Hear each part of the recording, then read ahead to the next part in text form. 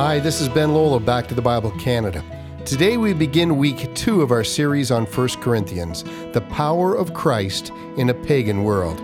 So let's join Dr. Neufeld as we examine the very heart of the gospel, the scandal of the cross, in 1 Corinthians chapter 1, verse 18.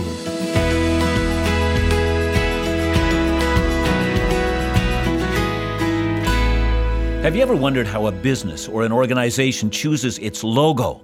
Well, I understand they'll often hire an advertising agency. They're made up of professionals. They give businesses or organizations just the right image. It's an image that's supposed to be both positive and sticks in the mind of the public.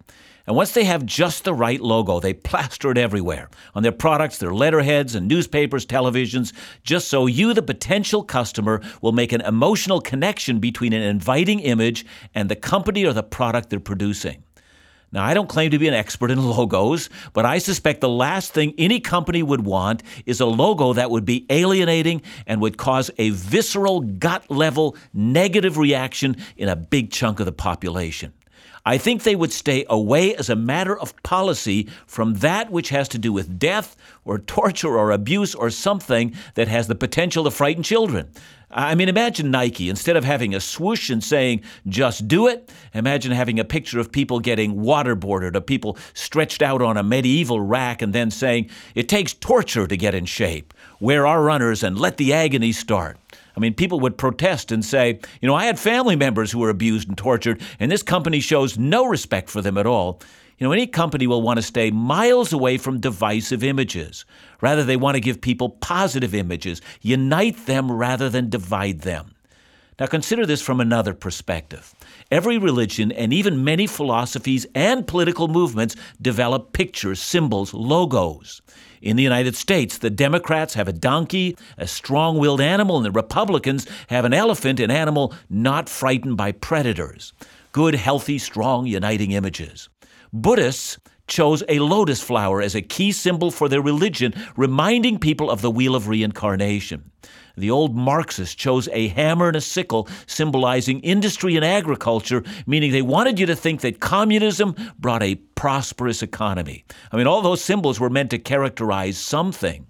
Have you ever wondered how it came to be that the universal symbol for the Christian faith should be the cross? In his book on the cross of Christ, John Stott points out there were all manner of options that the Christian faith could have chosen, all of which would have been acceptable and appealing and positive and emotionally engaging. Everything from a manger, the God who identifies with us, to a basin and a towel, the God who comes to serve, to an empty tomb, the God who triumphs over death, to a dove, God the gentle lover, or even a throne, the God who rules. All of these would have been acceptable. And any of these symbols might have been more popular than a cross. But, and this is remarkable, the universal symbol for the Christian faith is the cross. Now, I know, crosses make excellent gold chains that adorn our necks, but that's not how the cross was thought of at first. Quoting again from John Stott, the Christian's choice of a cross as the symbol of their faith is the more surprising when we remember the horror with which crucifixion was regarded in the ancient world. How could any sane person worship as a god a dead man who had been justly condemned as a criminal? This combination of death, crime, and shame put him beyond the pale of respect, let alone worship. And something else seems surprising. As Paul will frankly admit, the cross was a particularly difficult concept for the Jews. Deuteronomy 21 verse 23 says that anyone who is hung on a tree is under God's curse. The idea of the long-awaited Messiah, crucified and under God's curse, makes conversion to Christ almost impossible for Jews. And then for Greeks, the cross was no better. It was considered irrational to them. Gods are known by their power, not by their massive failure and defeat. So let me illustrate this. There's a little bit of graffiti that I know of, and it comes from the 1st century, and it's over 1,900 years old. It's true, 1,900-year-old graffiti, frightening to think of. Now, in my neighborhood, we have a man who's on a one-man mission to erase all graffiti in our neighborhood, and I'm very thankful for his efforts. It's been shown that graffiti diminishes neighborhoods, it encourages crime, but graffiti has been around for a long time, and amazingly, some of it has survived. And this bit of graffiti comes from the Palatine Hill in Rome on the side of a wall that was once a building used to train Rome's imperial pages. So this bit of graffiti was placed there probably by a student in the school. It shows a man hanging on a cross, but this man has the body of a man but the head of a donkey. And then it shows another man facing the donkey on the cross with his hands raised up in worship, and underneath it reads, Alexamenos worships his God. Now, Alexamenos must have been a Christian student in that school, and he had undoubtedly told everyone about his faith and about God becoming a man and dying on the cross for his sins. And undoubtedly some thought it was a joke. With all the gods in Rome, this guy, Alexamenos, has found a God to worship who got crucified on a cross that makes about as much sense as worshiping a donkey. Some thought Alexamenos was an idiot who had a donkey god. Now, I share all of this to emphasize how implausible it seems, given the ancient world's instinctive rejection of the message of the cross, that you would make the cross the symbol of your faith. In today's Christian world, in which we often use marketing methodology to get our message out, we'd have done a survey and concluded, I think we're making a marketing mistake to place the cross in any of our literature. It's culturally unacceptable. It causes offense. It's rejected by a large part of the population who will not understand our message when they see it, and we need to find a better way of getting our message across.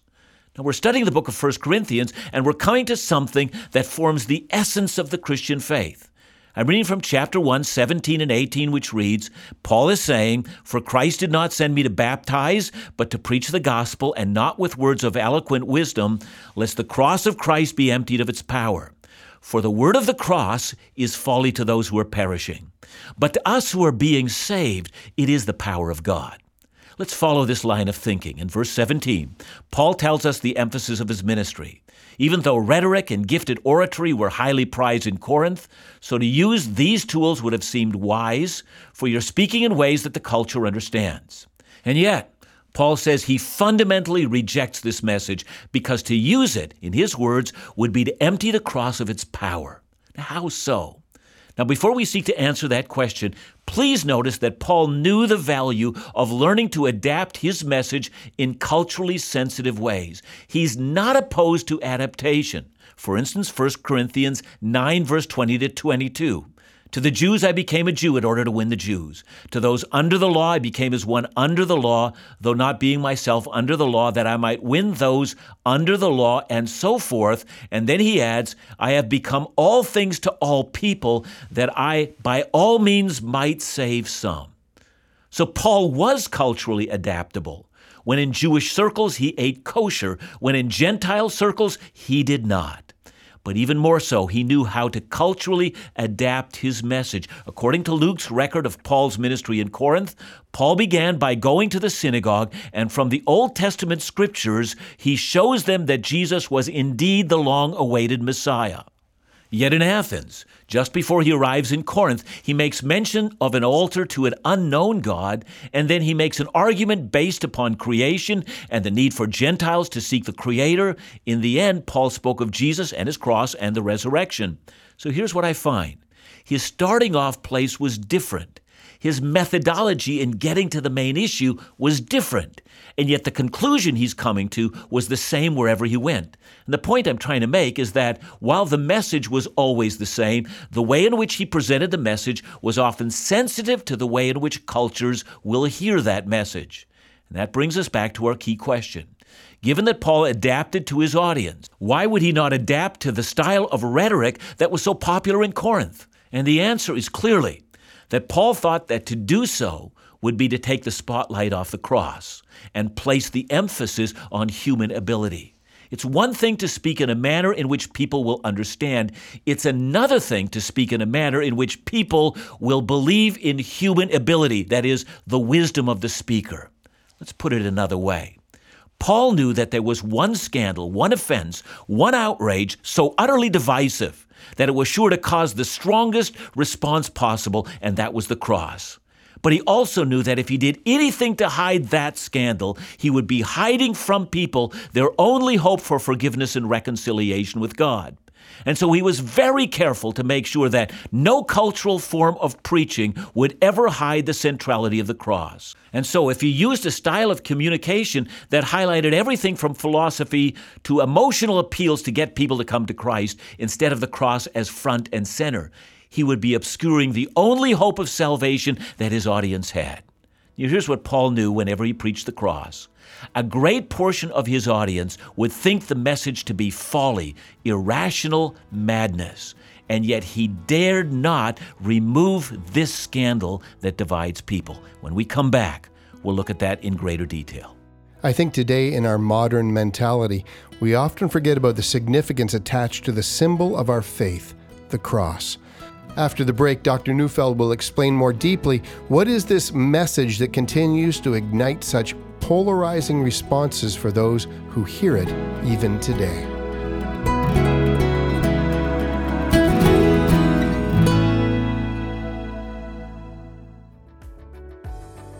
Today might be the day for you to consider becoming a Back to the Bible Canada monthly partner. You know, hundreds of people from coast to coast to coast have chosen to support the Bible teaching ministries of Back to the Bible Canada in this way. They've become a part of the foundation of this ministry. You know, your monthly gift, whether it's $10, $50, $100, or $500, sustains this Bible teaching ministry, including the daily program you're listening to right now. So if you've been blessed and challenged by this ministry and want to invest in the ongoing Bible teaching programs of Back to the Bible Canada and Dr. John Neufeld, well, give us a call today or sign up online. Choose to become a monthly partner. Call us at 1-800-663-2425. That's 1-800-663-2425, or visit backtothebible.ca. Back to the Bible monthly partners, together we teach the Bible.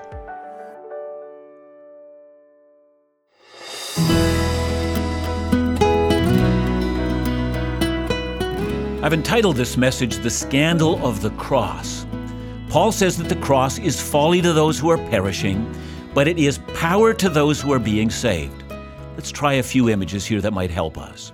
In 2 Corinthians 2:15-16, Paul says that we are the aroma of Christ to God among those who are being saved and among those who are perishing. To one, the fragrance of death, and to the other, the fragrance of life. I'm told that a Roman general, after he had won a major battle, would then be treated to a victory parade in Rome. He'd be riding a white horse, and behind him would be the members of his army, victors, every one of them. But then last in the parade would be the captives, defeated soldiers and commanders from the enemy, bound in chains. These men would either be taken to be executed, or many of them would be condemned to compete in the gladiatorial games. And at these parades, the crowds would cheer their victorious troops and jeer the defeated foes. And all throughout Rome, incense was being burned. And to the victorious Roman soldiers, this was the aroma of life. But to be defeated as a foreign commander, this was the aroma of death. And that, says Paul, is exactly what the gospel is. The same gospel, with the cross at the center, is life to some and death to others. I want you to think of the cross that way, an aroma of life and of death, a divisive smell in the air that smells so different depending on your perspective. Now, let's try another image. The cross is like a medical doctor's diagnostic tool. It's like going down to the hospital for a series of tests. Let's assume your doctor is afraid that you might have cancer. Let's assume for a moment that you're going to get an MRI. They put you on a gurney and they slide you into a narrow tube. It makes strange sounds if you've ever had that, but to the technician, it gives an interesting computer-generated picture of your internal organs. And from those images, the technician is able to make a medical diagnosis of your condition. You have cancer or you're cancer-free. It's curable or it's inoperable. And that's what the cross is. The cross is a diagnostic tool indicating the true state of your internal condition. Your response to the word or your response to the message of the cross is a kind of diagnosis of whether you have terminal spiritual cancer or not. And when you hear the message of the cross, your response tells you what will happen to you in eternity. Now, if you respond, folly, you're terminal. Or in Paul's word, you're perishing. And if you respond, the power of God, you're being saved. Now keep those two images in mind. Incense in a Roman victory parade, smells of life and death. And the cross as God's diagnostic tool exposing the true state of your spiritual health. Response to the cross is an indicator of your spiritual future. But that still leaves us with a question. When Paul uses the phrase, the word of the cross, or the message of the cross, what exactly does he mean? Well, let's let Paul answer his own question. In this same book, in 1 Corinthians chapter 15, verse 1, he says, "Now, brothers, I want to remind you of the gospel I preached to you." And then 2 verses later, in verse 3, he says, "For I delivered to you as of first importance what I also received, that Christ died for our sins in accordance with the Scripture." So the gospel, or the word of the cross, is the message that Christ died for our sins. It's what theologians and Bible teachers sometimes call the substitutionary atonement of Christ. Christ was substituted for us and made atonement for our sins. But what makes that message so scandalous?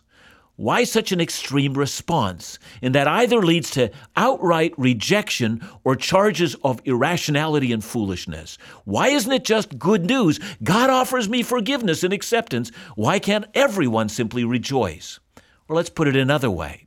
What is the nature of this foolishness? Well, in order to answer that question, we know it can't mean that the message itself is unreasonable. If we examine Luke's description of Paul's ministry in Acts, it becomes clear that Paul often reasoned with people. For instance, Acts 17, verse 3, has Luke describing Paul's ministry, in which he is described as reasoning, and then explaining, and then proving.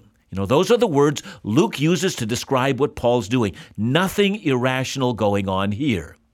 Now, what then was so offensive or foolish about the gospel message? And I think there are hints of it found throughout 1 Corinthians. Remember that this passage is a part of Paul's wider appeal to the Corinthians to stop forming into factions and dividing the church. In 1 Corinthians 4, verse 7, he says, "For who regards you as superior? What do you have that you did not receive? And if you did receive it, why do you boast as if you had not received it?" Paul is saying that the reason for human boasting is canceled out in the gospel message. All that human beings possess has been given to them as an act of grace by God. It is God's gift, not something they have worked for. And the cross is the heart of that message. Nothing you do, says the cross, nothing you do can earn anything before God. You offer God nothing and can't even begin to save yourself. You are utterly helpless. Now, this kind of message flies into the face of much of our own self-assured philosophy of life. People boast in their own accomplishments all the time. It is incredibly humbling and ego-destroying to think that there is nothing you have that has not been given to you as a gift. All you can do to that message is to say, "Thank you."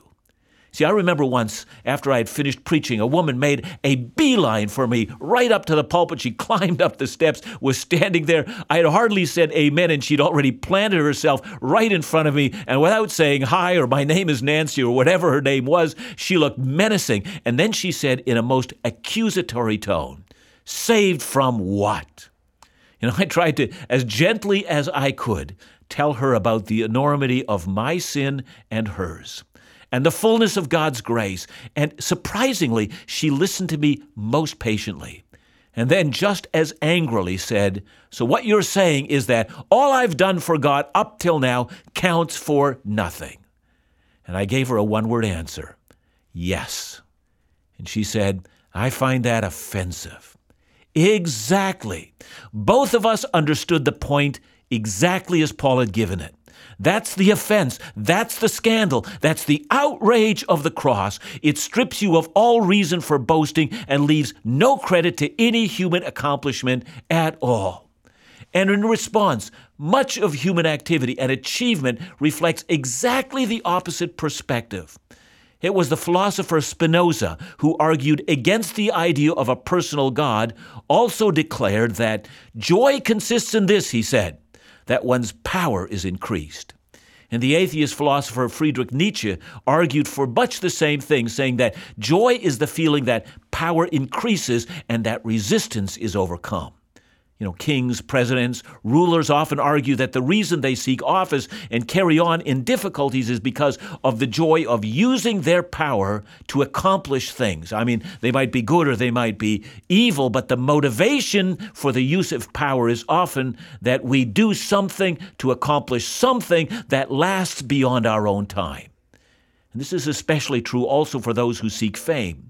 Many seek in this life to accomplish something that they can be remembered for, something that their name will never be forgotten. And the great driving force behind so much human activity is the desire for recognition, the idea that we have the power to accomplish something that will outlast our time. It was Pascal who said that even in books where men despise those who seek fame, in those very books, said Pascal, men inscribe their own names. We have all listened to the serpent who says we can be like God himself. And the cross utterly scandalizes us because it tells us that our sins are so great that unless the Son of God would die for us, we are lost. God insists that this message remain at the center. God insists that we should get no credit at all and that he should get all the glory. Scandal, outrage, humiliation, the hope of all who are being saved. John, thanks for today's message. And as you were speaking, I was thinking about our modern day culture, and I was thinking how, in essence, the cross has become minimized, or it's become trite almost, as we see it as a fashion statement on earrings and necklaces and shoelaces. You name it, they put the cross there, but it really doesn't mean anything. What should the cross be saying to our modern culture? I think the cross should be saying, you are so sinful, so helpless and unable to do one thing for yourself before God. All that is left for you is wrath. But Christ has taken the wrath for you. So the cross should speak about wrath, about human sinfulness. And that old hymn, nothing in my hands I bring, simply to the cross I cling. It's my only hope. I think that needs to be restated, and maybe if we stated it as offensively as the Bible actually makes it, it might be that the cross would stop being this wonderful symbol that we want to wear because it so divides people in their opinions of God and of themselves. I think we need to recapture the scandal of the cross. Is the message of the cross, Christ's atoning death on your behalf, scandalous to you? Or is it truly the power of God? Our response really does dictate the spiritual condition and future of our souls. Join us tomorrow as we continue this series exploring 1 Corinthians chapter 1, 19-25 with Dr. John Neufeld. Back to the Bible Canada, leading you forward in your walk with Jesus every day.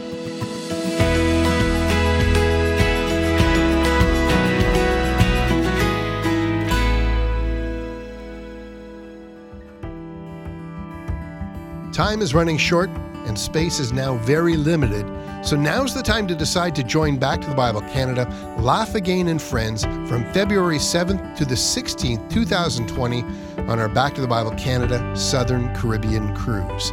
Sail the seas for 9 days aboard Royal Caribbean's Explorer of the Seas. Visit Aruba, Curacao, Bonaire, and more.